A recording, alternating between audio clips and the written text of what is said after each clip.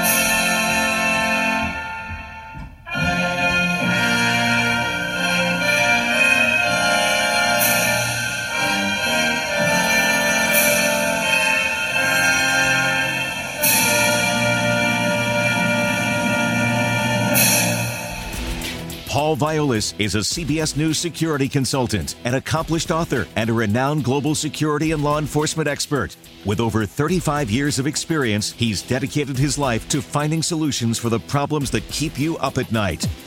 This is Security Matters with Paul Violas. Welcome to Security Matters, where your security matters most. I'm Paul Violas, and this is a CBS News radio production.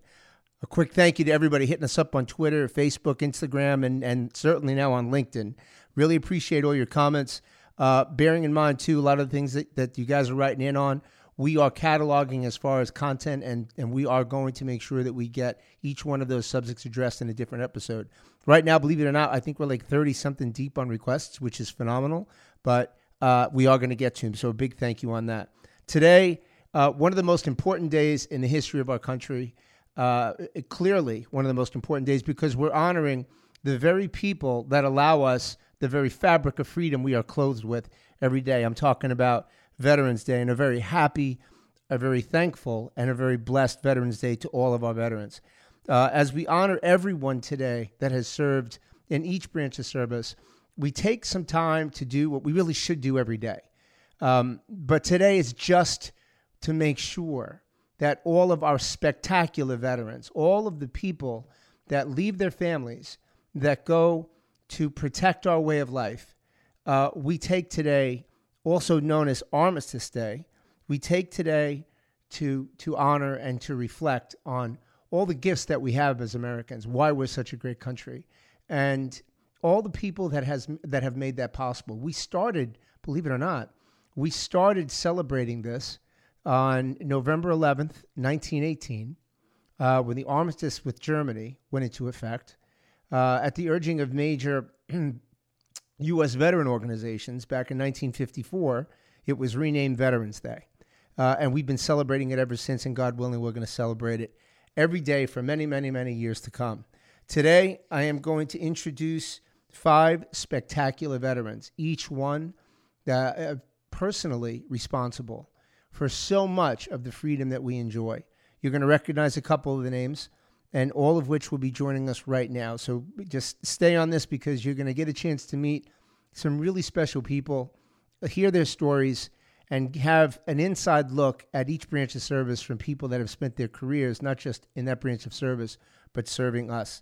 Before I do anything, though, I want to make sure that I dedicate this show today to the 2 greatest men I will ever know, without question.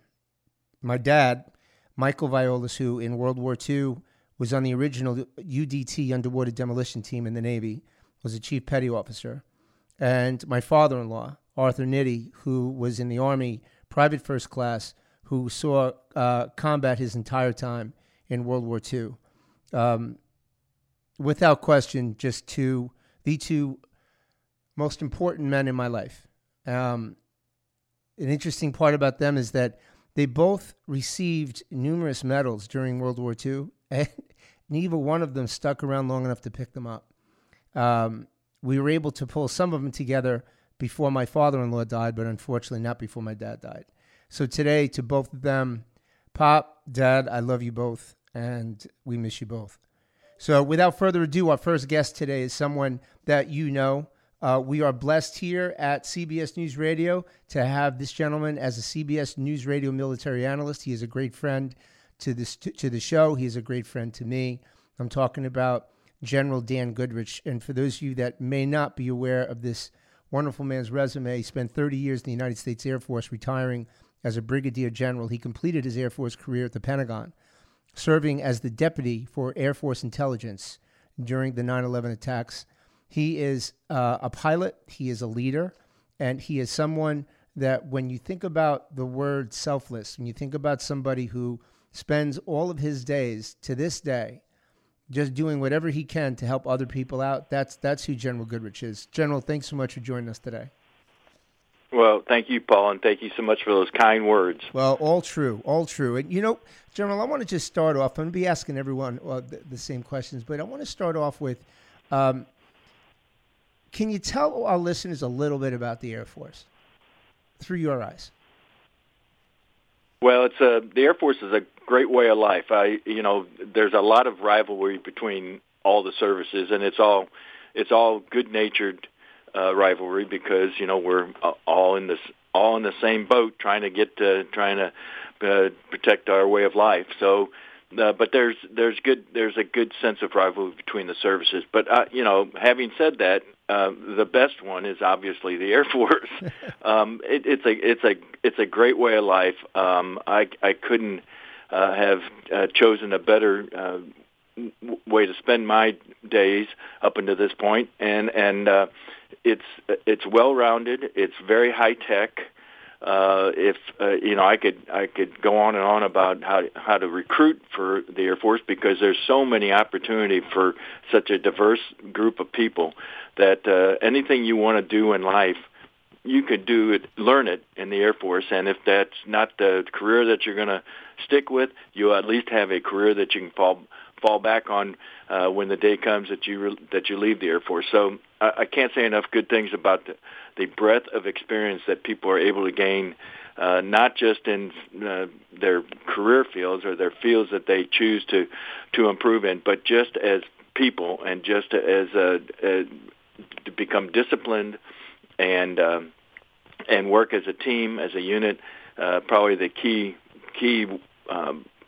words in the Air Force are teamwork. There's no doubt about that. You can't do it by yourself. So it's a great way of life. As the advertisements say, it is a great way of life.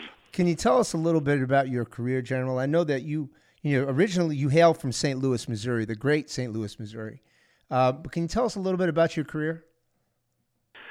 Sure. I'm not from a military family. My father served in World War II, which, going back to what you said,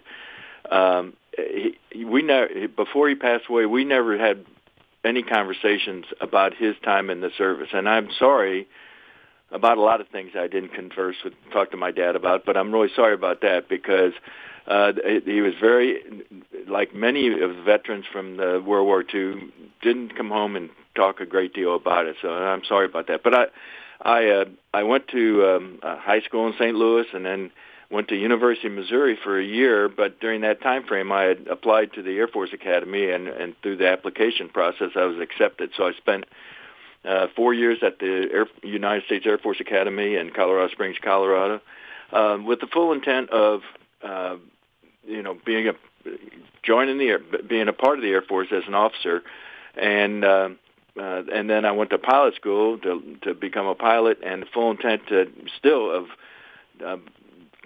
serving my time and then going on to other things, I thought. But the more I stayed in there, the more I became a part of the Air Force, and the Air Force became a part of me. I really never planned on a long-term career, but I can't tell you how much I enjoyed flying for our country, in the defense of our country, and being a part of a team that at the end of the day had the same mission, and that was to protect our way of life. So I was lucky in a way in that at the academy I was able to play baseball in college and had a very enjoyable career there.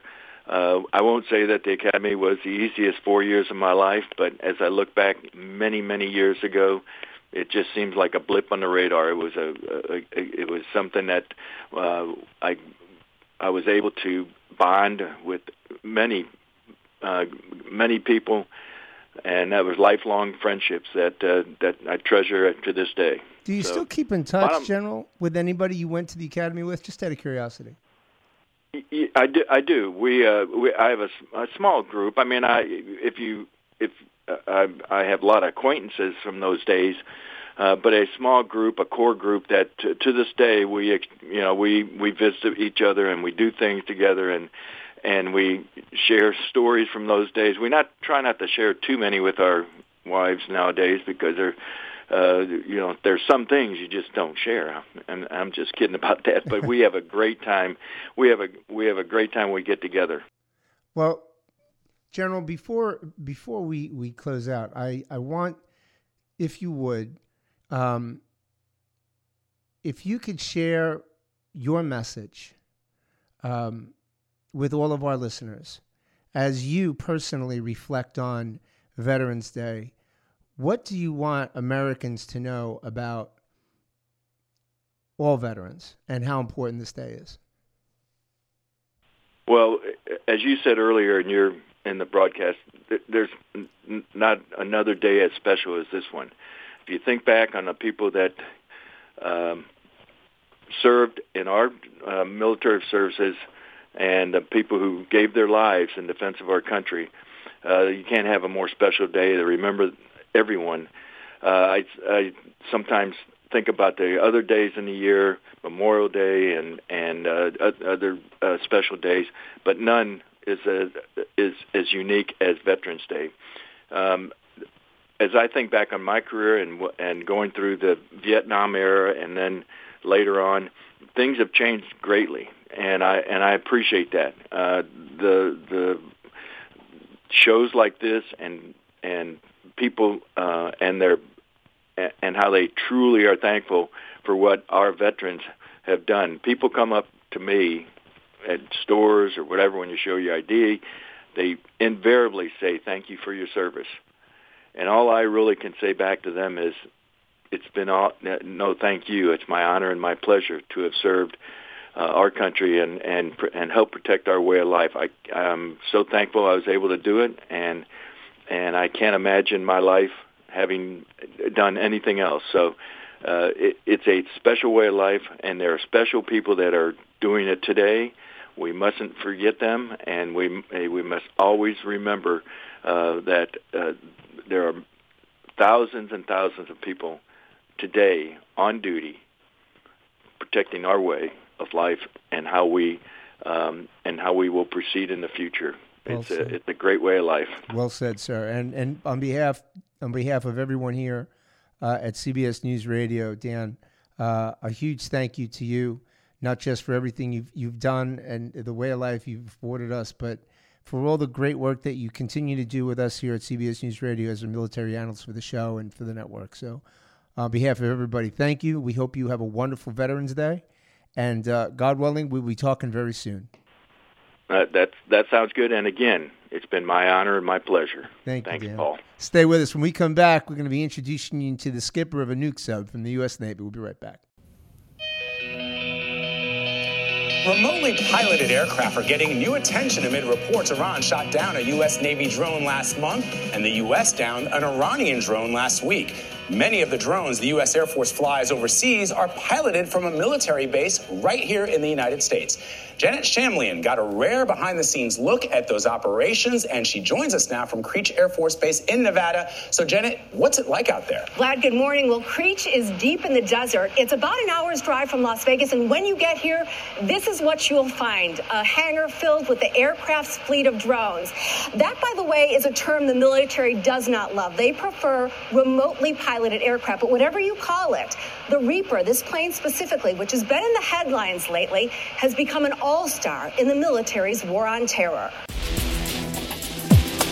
Now, back to Security Matters with Paul Violas. Welcome back to Security Matters. I'm Paul Violas, and as I mentioned before we took our break, we have the privilege of being joined by someone I consider obviously one of my closest friends, but a gentleman who was the skipper of a nuclear sub for the greatest Navy in the world. Of course, we're talking about the United States Navy. Captain Jeff Grenand is a graduate of the U.S. Naval Academy. He served as a commissioned officer for over 26 years in the United States Navy's submarine force and in various shore assignments, commanding the USS Norfolk, which is a nuclear-powered Los Angeles-class fast attack submarine. Something you got to say slowly because you got to appreciate what that means.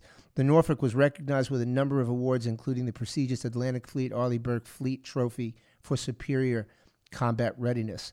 To say that Captain Grenand is a true patriot would be a gross understatement, especially when you think about not just the wonderful job that the Navy does, but as a skipper of a nuke sub, you're gone a lot. You have an extremely dangerous job, and yet to this day, Captain Grenand remains in public service. He has various leadership roles right now in support of NASA programs at the Kennedy Space Center.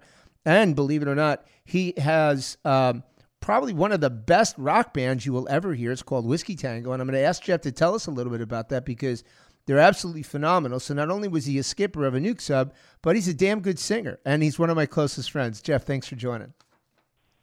Hey, thanks, Paul. What a humbling introduction, especially about the singing part. Yeah, no, listen, man. Listen, credit where credit is due, and you're a star. So I'm just like, I just think it's great that you had the time to join us today. Jeff, I want us to, if you can, let's start out with tell us a little bit about the Navy from your eyes.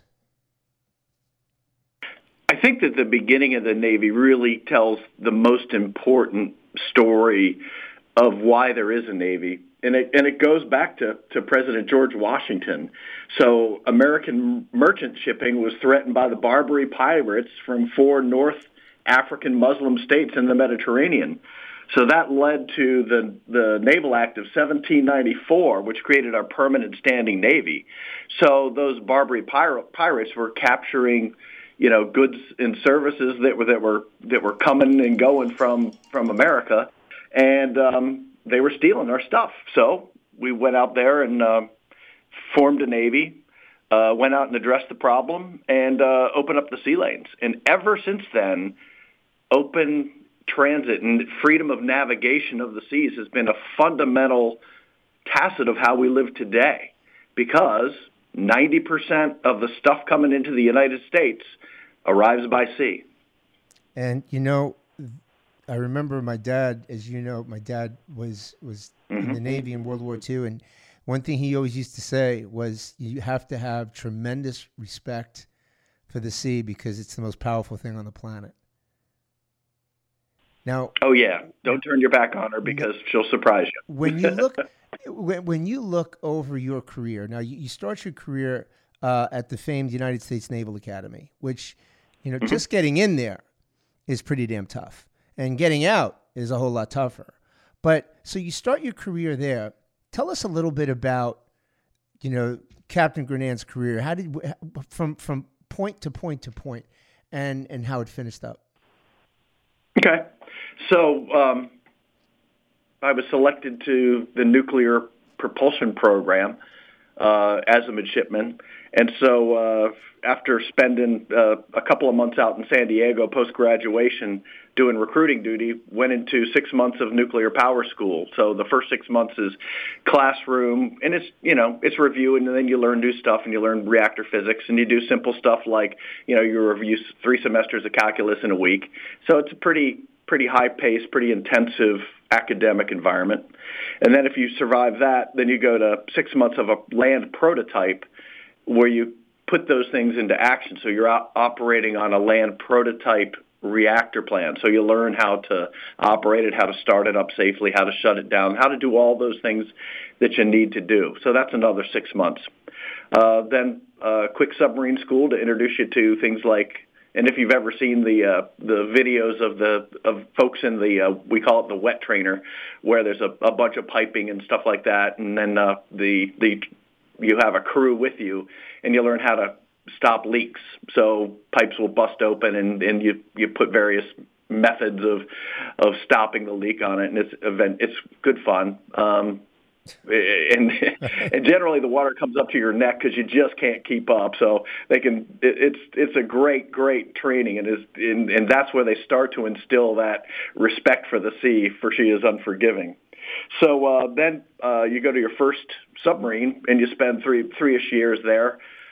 Spend nominally half of your life underwater, a little bit in port, fixing stuff. And you really learn in depth how to operate. You practice operating in casualties, and you learn how to drive the ship too. And you learn how to navigate, and all those fundamental things that you would expect from our seagoing professionals in the Navy. Once you get done with that, then a couple of years at shore in various roles. For me, it was I worked for Naval Sea Systems Command in D.C. for a little bit, and then went back to sea, and then that was on USS Sculpin, which was their drawings were older than I was at the time.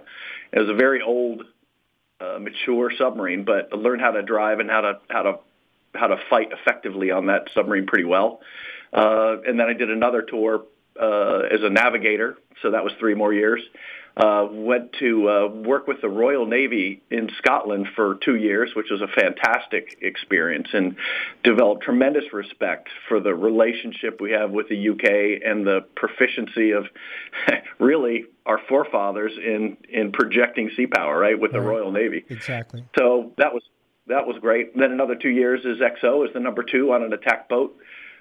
Spent some time in the Naval Comptroller's office in D.C., so there's 2 rounds in D.C. And then went back to Command Norfolk after some schooling. Spent a little bit over 2 years there. Did the combat operations, as you were talking about, that was during the spring of 1999 when the Kosovo-Serbia thing was blowing up. That was the old ethnic cleansing, wasn't it? It was. Right. It was. And so it was an interesting time, and sure enough, there we are in our little spot in the Adriatic, getting ready to launch Tomahawks, and sure enough, right next door to us in their own piece of water is a Royal Navy submarine who launched Tomahawks with us on the first night. So again, that relationship between our allies is really a critical thing. Absolutely. So that's really the gut of the seagoing career. Well, I got to throw one thing in though. As the skipper of the boat, there's immense responsibility beyond my comprehension, certainly. But then you also have the fact that, you're a loyal, loving family man, and you're out to sea for months and months and months and months at a time. You don't have any lines of communication. It's not like you're going to pick up a cell phone, right, and call your wife. Mm-hmm. Take just a quick minute on the sacrifice that your family and other families went through, continue to go through, when you've got people like yourself that are gone for extended periods of time without any lines of communication. What's it like on the families? Yeah, that's an excellent point, Paul, because those are, we're busy. The sailor is busy. If we're not working 20 hours a day, we need to hang our heads in shame, because it is an aggressive lifestyle. But inevitably, when we pop off to sea, be it for weeks at a time or months at a time, inevitably the car breaks, the washing machine breaks, the refrigerator breaks, or the roof leaks. Something happens. So the spouses or significant others that are home minding the store have to deal with that on their own. Right.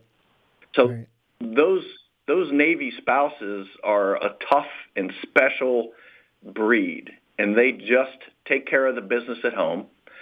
They support each other. They have a support network. There's an ombudsman for every ship who's a spouse of one of the crew, who is that focal point to pull together, understand that there's a problem, pull together the resources, leverage resources that are available through the Navy, be it the chaplain or other help, medical help, et cetera, and or just bringing company in to take care of something or babysitting, whatever somebody needs. That's great. But we look after ourselves within that group as well. And we have but to. Those right. We have to. Those wives and spouses right. are unbelievably patient, giving people, and I'm thankful for bringing that. Yeah, and really, I mean, you happen to be blessed with just an extraordinary wife, but I know that the wives and the husbands, the significant others, the children of all of our veterans, active duty, retired, they just play such a critical role, and the sacrifice that family members have to buy into is really extraordinary, and it's something that I don't know that we do a good enough job in this country at recognizing. I think we do a much better job than we did, certainly in the Vietnam era, of recognizing the importance and the critical nature of the success and the linkage to freedom of our veterans. I think we should also every once in a while take a moment and thank all the family members too, so I really appreciate you saying that. So as we close, Jeff, one quick thing. How do people now, so you now move into your love for music? How can somebody who's listening right now, how can somebody listen to your music? How can they connect with Whiskey Tango? Oh, easy. Go on Facebook, search for Whiskey Tango Space Coast, and there will be. Okay. Well, we're going to put that up on the CBS site so everybody can listen and take a listen, because I can tell you, everybody who likes music, then you got to listen to it, because Jeff and his band are great. Jeff, in closing, your message to all the American people, what you want them to know about the significance of Veterans Day.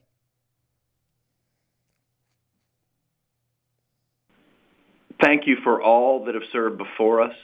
You know, our fathers and grandfathers that served in World War I, World War II, Korea, Vietnam, really paved the path for how to do this right and how to be tough and how to live that kind of a hard life in a soft society. So reach out and, you know, you see those guys with the veteran hats, just reach out and thank them, you know, yep. and ask them what they participated in. Ask them, you know, engage them in conversation. Thank you for your service is nice, but engaging them in a conversation about what they've done and really show interest right. and appreciation in what they did, that's a step forward, and that'd be a beautiful thing. And some folks may not want to talk about it, and that's okay. Roll with that. But it may make some Veterans Day that you're interested in what they did. Couldn't agree more. And appreciate it. Couldn't agree more. Well said. Captain Jeff Grenand, United States Navy. Thank you, sir. We appreciate you. You know I love you, and look forward to seeing you soon. But thank you for taking the time to join us today. Happy to do so, Paul. And again, thanks everybody that served, civil servants, everybody that serves this nation. You know, from me and everybody that I've served with, thank you all. Thanks, Jeff. Stay with us. We're going to take a quick break. When we come back, you're going to hear from a pilot from the U.S. Coast Guard, someone that has spent her entire career keeping us safe. Stay with me. On this Veterans Day, we introduce you to Captain Amy Bauernschmidt, the first woman in Navy history to hold the title of Executive Officer, or XO, of a nuclear warship. Bauernschmidt serves on the USS Abraham Lincoln, one of 11 U.S. aircraft carriers stationed around the world. Jan Crawford went aboard the carrier in Norfolk, Virginia, where she learned how the XO is trying to make even more history. Well, good morning. So as the XO, Captain Amy Bauernschmidt is the second in command of the USS Lincoln. She manages the ship's day-to-day operations so the commander can focus on strategy. She is basically running a floating city of 5,000 people, and it's a city with a mission. Good morning, Lincoln Nation. At 7:30 every morning, Executive Officer Amy Bauernschmidt leads what she calls XO Power Hour. I will see you on the deck plates. XO out. Bauernschmidt keeps an eye on the sailors as they clean their stations aboard the USS Lincoln. Slide your hand down. There you go. 4.5 acres of sovereign U.S. territory, this warship is on the front lines of disaster relief, humanitarian crises, and armed conflict. Now, back to Security Matters with Paul Violas. Welcome back to Security Matters. I'm Paul Violas. And as I mentioned before we took a break, we have a very, very, very special person that's going to be joining us right now from the United States Coast Guard. She is a retired lieutenant commander, but you need to understand, as I mentioned earlier when I dedicated the show to my dad, Coast Guard has always been very, very near and dear to my heart. It's where my dad enlisted before we engaged at Pearl Harbor, and my brother Frank, also a veteran, was in the Coast Guard. So you know what? It's so many people we talk about, as we should, and we hail all of our armed forces and all the branches of service, rather. But so many people really don't understand just how much the U.S. Coast Guard does on a daily basis to provide the very fabric of freedom we are clothed with and the safety that we put our head on the pillow with at night. So it's a pleasure to have former Lieutenant Commander Sydney Sampson's joining us. Served as an active duty Coast Guard officer for 20 years.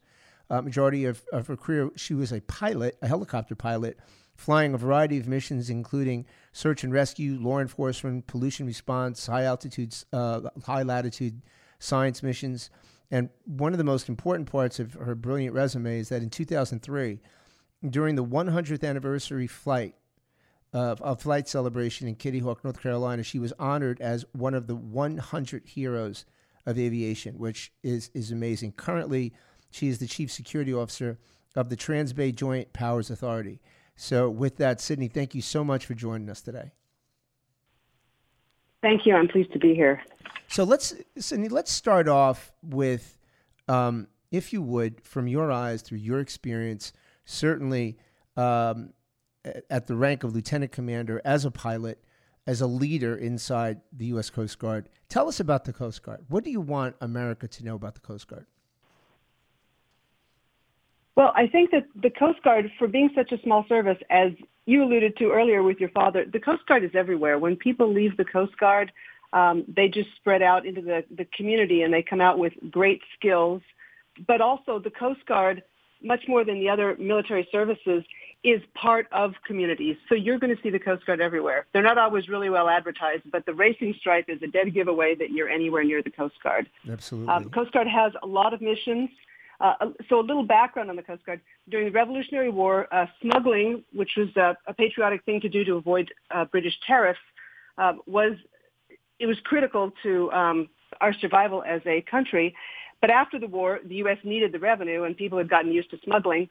So the Revenue Cutter Service, which is the precursor of the Coast Guard, was created in 1790. Alexander Hamilton, of now Broadway fame, was the first secretary and is considered Secretary of Treasury and is considered the father of the Coast Guard. Really? Then in 1915, during World War, it's got an amazing history. It's actually the longest seagoing service with no breaks. The Continental Navy was disbanded during the period 1790 to about 1798, and so the Coast Guard was the Navy for the new United States. But it's grown over the years, and the mission has changed. In 1915, during World War I, the life-saving service was merged into the Revenue Cutter Service, and the modern Coast Guard was born. They also brought in the Lighthouse Service and then a couple of other organizations. And so the Coast Guard continues to evolve. After 9/11, then the Coast Guard moved into DHS in its entirety. So search and rescue, law enforcement, environmental response, those are all missions that moved over, navigation and ship inspections, and then they added Homeland Security to that. So it's a very well-rounded kind of 360 force that supports in peacetime and wartime. Now, one thing, too, though, about the Coast Guard is that, and please correct me if I'm wrong, but for all of our listeners need to understand is that our Coast Guard travels in international waters. Our Coast Guard doesn't just sit on our borders, and I don't want to say the word just, but isn't limited to patrolling our borders, but goes international as well, correct? It does. So it enforces U.S. law wherever U.S. interests are, and it works very closely with other countries. So when they're off the high seas, if I can put it that way, where they're really able to do the law enforcement, they coordinate very closely with the countries that surround us and other countries throughout the world to advance U.S. interests, to advance the Coast Guard missions, and then also to do a lot of training with foreign navies and foreign Coast Guards. So if you would, tell us a little bit about your career. Okay. I fell into the Coast Guard by accident. I grew up in Nashville, and they have a very active Coast Guard auxiliary there. So that's the volunteer arm of the Coast Guard. Everybody that I saw with Coast Guard auxiliary had houseboats and did inspections on weekends, so I actually thought you had to own a houseboat to be in the Coast Guard. Found out that was not the case at a later date. And I was really drawn to the mission, and who doesn't want to save lives for a living? Exactly. So I applied to the Coast Guard, went through officer candidate school, hoping that I would get selected for flight training. Was selected, went through Navy flight training in Pensacola, Florida. The Navy trains the Coast Guard along with the Marine Corps and foreign navies.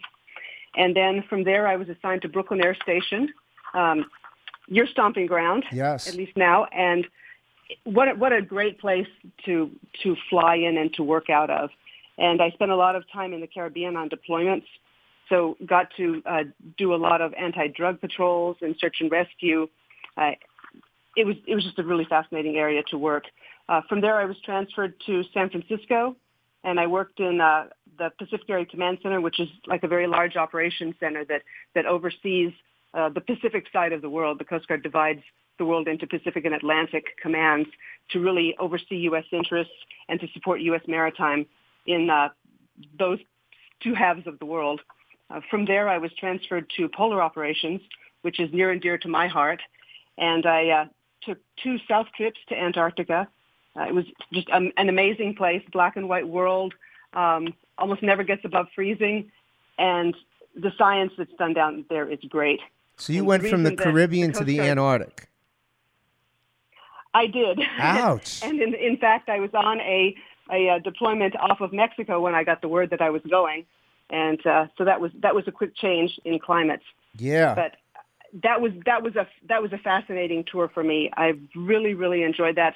In the Coast Guard resides the U.S. military's ice-breaking capability, and being in Antarctica, I learned a lot about ice-breaking from the people that were doing it, the science, and it's critical today because as the ice cover melts, especially in the Arctic, the Coast Guard has 1 heavy icebreaker and 1 medium icebreaker. Not enough. They have another one that will be built and commissioned by 2023.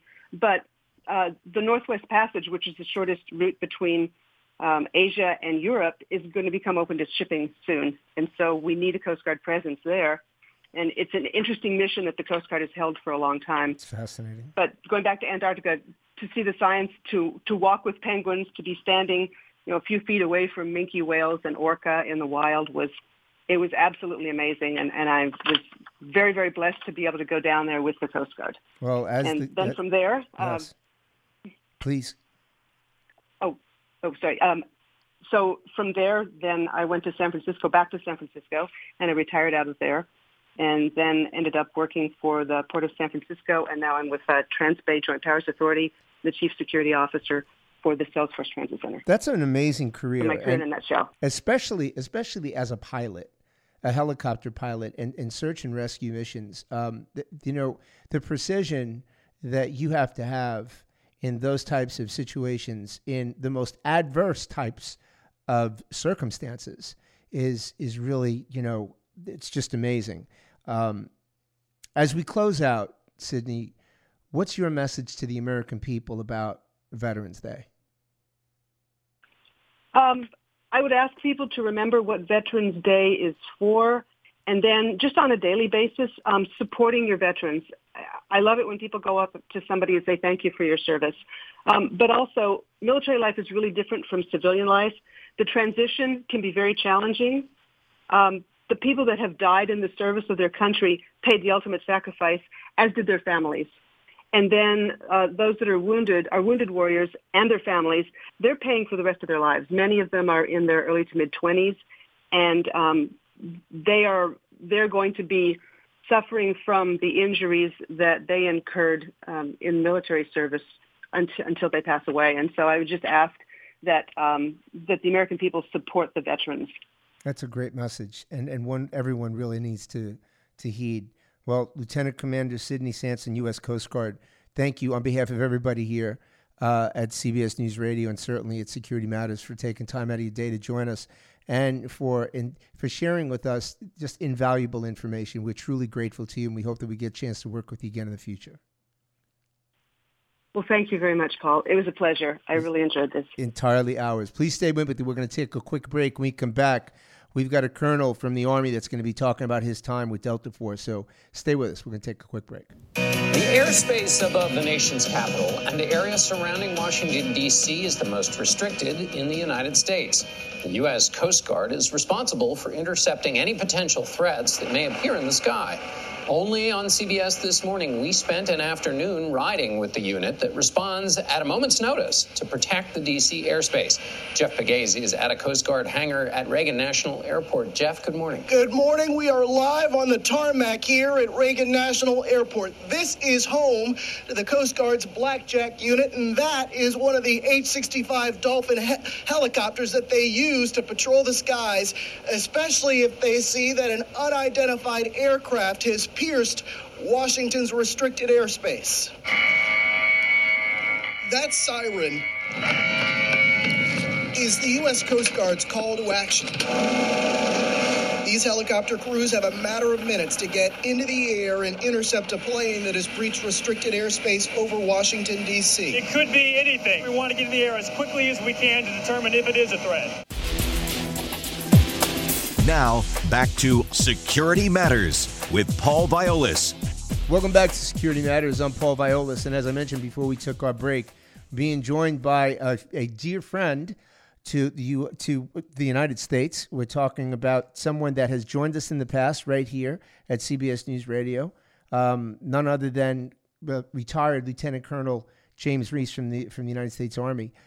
Colonel Reese retired from the Army in 2007 after 25 years as both a non-commissioned and commissioned officer. He spent 20 of those 25 years in special operations, with his last 10 years with the famed Delta Force, by far a tactical operations unit that there are just no words for. We just recently saw one of their many operations, but something that Colonel Reese can share with us now. He's the co-founder and chairman, or the founder and chairman of Tiger Swan, which is an international crisis management and stability support corporation that thrives in and semi-permissive, culturally diverse operating environments and protects people, critical infrastructure, brands, and reputations with its Guardian Angel virtual bodyguard technology and service. Colonel Reese, thanks for joining us today.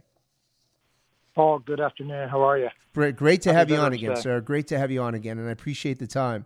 You know, we're celebrating Veterans Day today, and before you joined, I was sharing with everybody, just how important it is for us as Americans to understand that, we walk around, Colonel, from point A to point B, and so many times we take for granted for the fact that we can do that, that we can go to a movie or go to a restaurant, or, that we don't have to see military parading our streets because of what our veterans have done and what they continue to do to clothe us with the very fabric of freedom we are blessed with on a daily basis. So as we kind of share that on Veterans Day and we reflect on that, my first question to you is, from your eyes, can you tell us about the United States Army?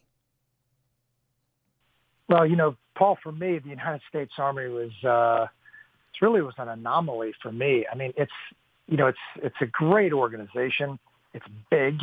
It's monstrous. It's the first service in the Army. That's why the Army was the first service in the United States. So, when all the services march, the Army is always the one that leads because it was the first service that the United States of America put into service. Right. But But I'm a little different. I think you get a lot of kids today, and 9/11 happened, or they knew from a small age from their dad went to West Point or the Naval Academy, and they've had this thing. Me, my dad was in the Army, was an officer, infantry guy. It was cool, not a big thing. Now I had a little brother who wanted to be an airborne ranger from as I think from 7 years old. It's always what he knew. And even when he went in before me. He was my little brother. He enlisted in the Army to be an airborne ranger. The guy was airborne ranger, green through, blue through. I was like, whatever, man, have a good one. So you didn't see it coming? No, I didn't see it coming. I was just I was your regular old American guy playing sports, chasing girls, those type of things. And, I went to college and I joined ROTC for my beloved father, really, because he asked me, he goes, why don't you just do this? Join ROTC, take a look at it. And I said, okay, Dad, no problem. So I did that. And funny is at the end of my freshman year, I was home, played football my freshman year, getting ready for camp. And the colonel who ran the ROTC at the university called me and said, hey, do you want to go to jump school, airborne school? And I'm like, well, I thought that's for juniors, and we already had, but that person fell out. You're the only one I know in shape who could do it. Do you want to go? I was like, okay, So literally the next morning, my mom and dad put me on a bus to Fort Benning, Georgia, 22-hour bus ride. And, I literally had no idea, couldn't tell you what the rank system was. But all of a sudden now I'm a cadet at the United States Army, airborne school, jumping out of airplanes, just like all those great Americans did during World War II on D-Day. Now, so go ahead. But then you move through special operations, and I think this is really important. And this is probably for an entire show, which we should definitely do. But you move in, you spend 20 years in special ops. Now, no disrespect 23, actually. I'm 23. sorry? 23, actually. I stand corrected. Yeah. 23 years you spend in special ops. And no disrespect to TV and movie, because I know everybody wants to make a living, but, I don't really think that the average American citizen truly understands the depth of physical commitment, personal sacrifice, intellect, the depth of intellect, all of these things that are required to even be considered for special ops, and then to make it to Delta. Can you just take a couple of minutes, Colonel, and give us your words of wisdom and your description of what being part of the special operations community really means? Yeah, Paul, the way you described it, it's great. So very quickly, I came in, I dropped out of school and enlisted in the Army as an airborne ranger. Kind of funny. Followed my little brother's footsteps. The Rangers, they are known for the physical aspect, the shock troops. Don't get me wrong, smart young men, very high, what they call GT scores to get into the military. Kind of like your SAT score for the military. But I'll tell you what, so I spent years in the Rangers, both as an enlisted NCO and an officer. But then when I got recruited for Delta, and I always prided myself on being a physical animal and really working through things physically.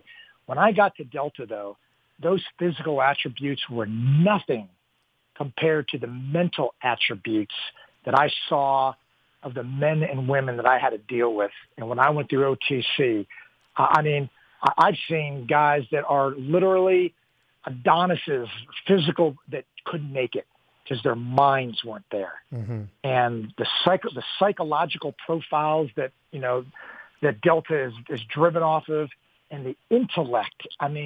These men are, they are, God, man, I kind of catch my breath when I talk about these folks, because I considered myself on the lower end. They're Renaissance men. And what's really cool about them, they're artists, they're musicians, they're incredible writers. Linguistics, right? How many linguistics? How many members of Delta, any members of Special Forces, speak more than one language? Well, remember, the Green Berets, that's one of their big things, the Green Berets. I mean, they all train in a cultural area in whether it's South America, Asia, the Middle East. So they learn that language for that, but they stay right there. In Delta, we have a worldwide mission. I mean, on my first real-world operational that I was going into the Balkans, which was the former Yugoslavia, right, to go after and capture indicted war criminals, I was with one of our operators who already spoke six languages, and on the 17-hour flight into near Sarajevo, he taught himself Serbo-Croat. Well, who does that? Who does that? Exactly. Who has the intellect to do that? Exactly. I couldn't learn that in 3 years. Dude, Paul, I couldn't probably learn it in my lifetime. But he sat there. This is the late 90s with his little Walkman. Right. Young folks today don't even know what that is. Walkman with his earphones on, his little book, and he didn't want to be disturbed. He gave you bad looks. But by the time we landed, that guy could speak Serbo-Croat. The guy was. He's Einstein. It's crazy. But you know what, though, Jim? That really does speak to the intellect that's required from our special operators. And I think that, we watch television and we watch movies and we see our operators portrayed in a certain way. I think that's overly myopic thinking. Yes, they are in ridiculous physical condition, no question. Right. You and everyone else that's part of our special operation, just ridiculous physical condition.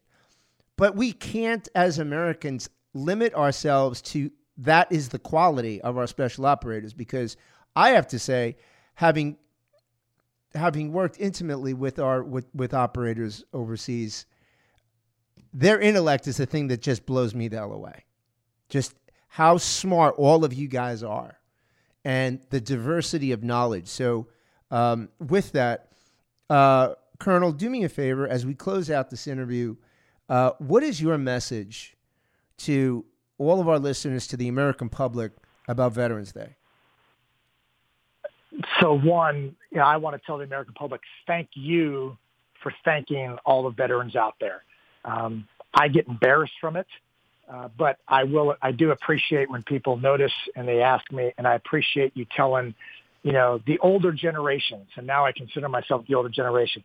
But here's another key piece is, since, our folks before World War II, Vietnam, 9/11 is really the folks that we fought with, those allies on the ground, like in Syria right now, in Kurdistan. They are our allies. They are veterans in this war that we are fighting for our next generation. So if you meet someone like that, thank them for their service also, because they are a big part of keeping America safe. That's a great close on that, Jim. And for everyone to know something about Colonel Reese before we take our break. The commander of coalition forces of Iraq and Afghanistan, General David McKiernan, you probably remember him, called Jim one of the finest special operators in modern history.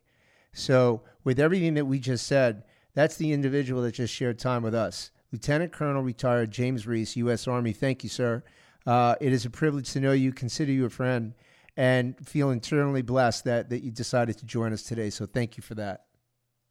Thanks, Paul, and happy Veterans Day, and thanks for everything you do. Thank you. Stay with us. We're going to take a quick break, and we come back and introduce you to a retired colonel from the Marines, and he's going to give you a real good picture of on-the-ground warfare. Stay with us. From CBS News headquarters in New York, here is Dan Rather. It was just over 90 minutes beyond President Bush's deadline for Saddam Hussein to leave Iraq that U.S. warships and planes, there were F-117 stealth bombers involved, launched the opening salvo of Operation Iraqi Freedom.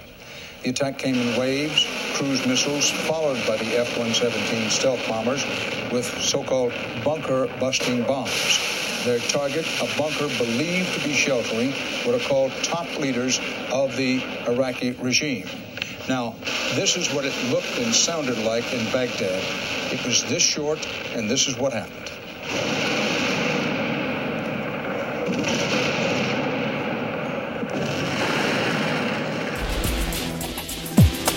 Now, back to Security Matters with Paul Violas. Welcome back to Security Matters. And as I mentioned before we took our break, we have a retired colonel from the United States Marine Corps that's going to be joining us right now. I'm going to give you a little bit about Colonel Stallings' background in a second. As we're rounding out today's show, celebrating our veterans and making sure that we never, ever forget the fact that we are walking from point A to point B every day because of our veterans, those that served, those that serve now. We cannot, in any way, shape, or form, we cannot ever let that message diminish. So today on Veterans Day, let's make sure that we put our arms around that. Colonel Chris Starling is retired after 26 years as a Marine infantry officer. In that time, he made 10 different overseas deployments, which included 3 combat tours. He commanded the 2nd Battalion, 2nd Marines out of Camp Lejeune, and the 23rd Marine Regiment out of San Bruno, California. His duties are widespread, as you can imagine, ranging from an instructor at the U.S. Military Academy to a U.S. military advisor to the Emirati Presidential Guard in Abu Dhabi. His post-retirement work has been focused on the veteran community, as you can imagine, someone that's dedicated his entire life and continues to dedicate his entire life to our veterans. So with that, Colonel Starling, thanks so much for joining us today. Hey, it's a pleasure to be here. Colonel, take us through from your perspective, 26 years as a Marine, a lifetime Marine. We all know that there are no ex-Marines. There are former Marines. You were always a Marine. From your eyes, tell us about the United States Marine Corps. Well, I came into the Marine Corps. I grew up in the Marine Corps environment. My dad was a Navy chaplain, and he served most of his tours with Marines, including in Vietnam. He was with the 1st Marine Division there. And so growing up, we moved from Navy base to Navy base, and there were always Marines. And I had always admired what Marines stood for and how they conducted themselves, how they did business. It was always, from being a kid, something I aspired to. I went to Virginia Military Institute. I graduated in 1988. We all remember it was the Cold War time then. Right. It was Soviet Union. You had 2 powers, and we were preparing to fight a major war with a peer competitor.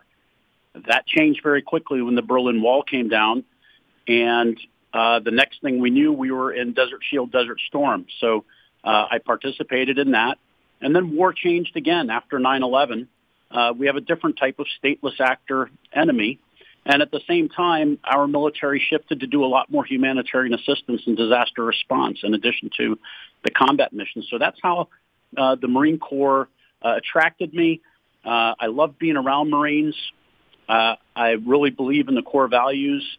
But I watched the Marine Corps change and our nation's overseas presence and mission change through the Cold War, Desert Shield, Desert Storm, and then the wars in Iraq and Afghanistan.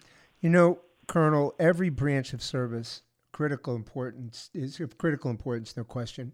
The Marines have such an incredibly powerful and rich history of having served our country and continue to serve our country on a variety of different fronts. And each branch has their own motto, but Semper Fidelis. Why Semper Fidelis? Why is that the Marine Corps motto? Well, that goes back a long way. Semper Fidelis means always faithful. That's the Latin. And Marines are faithful to their nation. They are faithful to each other. And, they are faithful in their personal and professional lives wherever they go beyond the Marine Corps. It is a motto. And always faithful also goes back to our core values, honor, courage, and commitment. And so there's always a linkage. Semper Fidelis, we've carried that with us for many, many years. And, most of all, I find that between my fellow Marines when I was on active duty and now. we say it to each other all the time. Semper Fi. It's a greeting, and it's a reminder of who we are. So, Colonel, tell me a little bit about what you're doing to serve the veteran community now. Yeah, thanks. I'm the executive director of NPower California.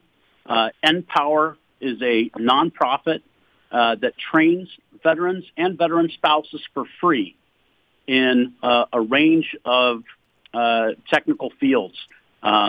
IT fundamentals, Cisco network technicians, cybersecurity, AWS cloud networking, and we train veterans in a 16-week program, and then we put them into jobs. That's fantastic. And this is really important because as people come back from overseas serving their country, a lot of times they don't know what to do next.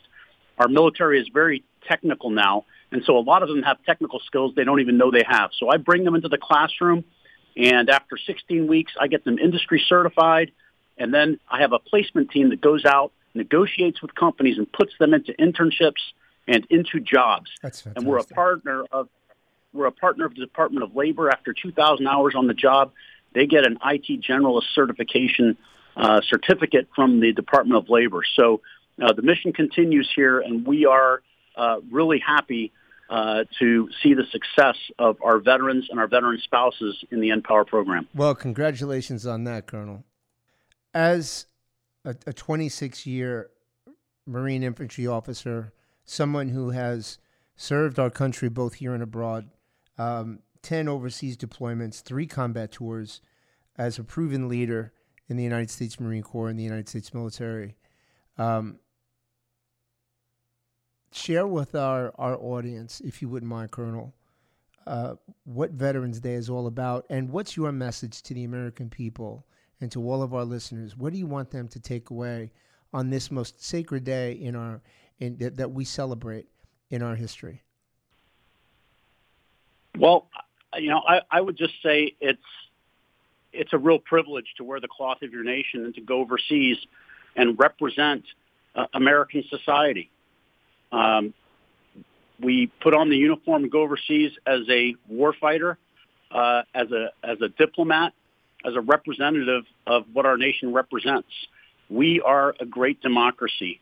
Our founding fathers came up with this incredible document, the Constitution, and while it is our government is in some ways not perfect, it is the best thing going, and we are recognized like that around the world.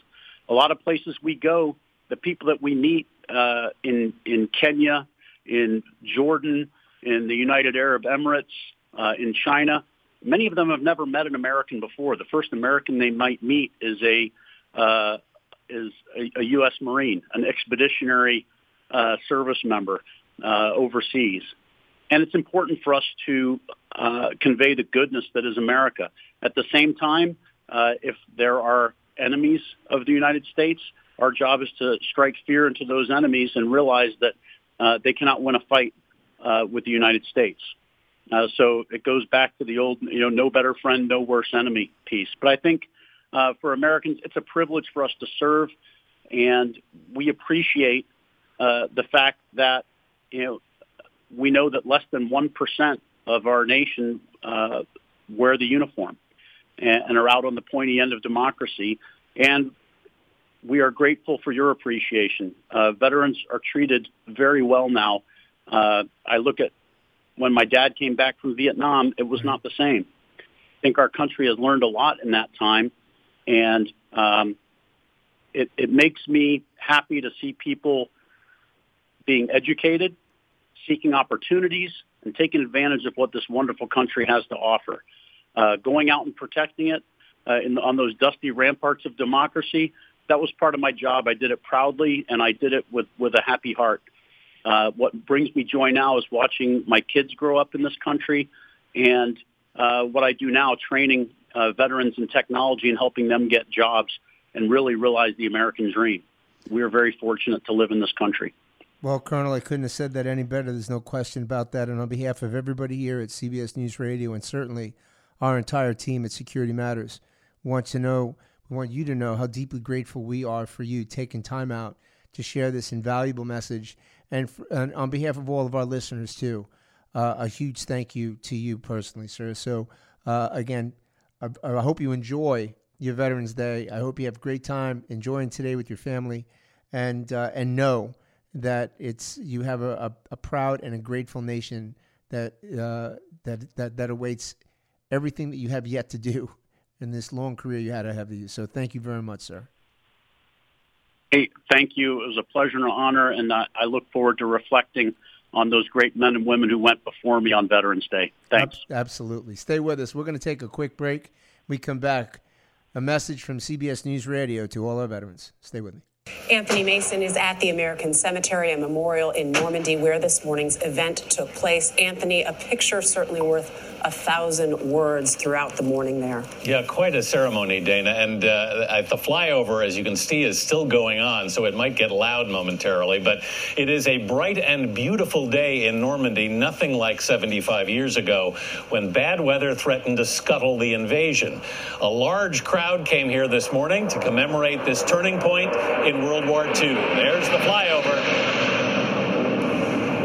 The first Allied troops who landed on June 6, 1944, were followed by hundreds of thousands who drove German occupiers out of France and forced the surrender of Nazi Germany in May of 1945. But the success of D-Day came at the cost of thousands of lives. More than 9,300 U.S. service members are buried here at the American Cemetery in Normandy.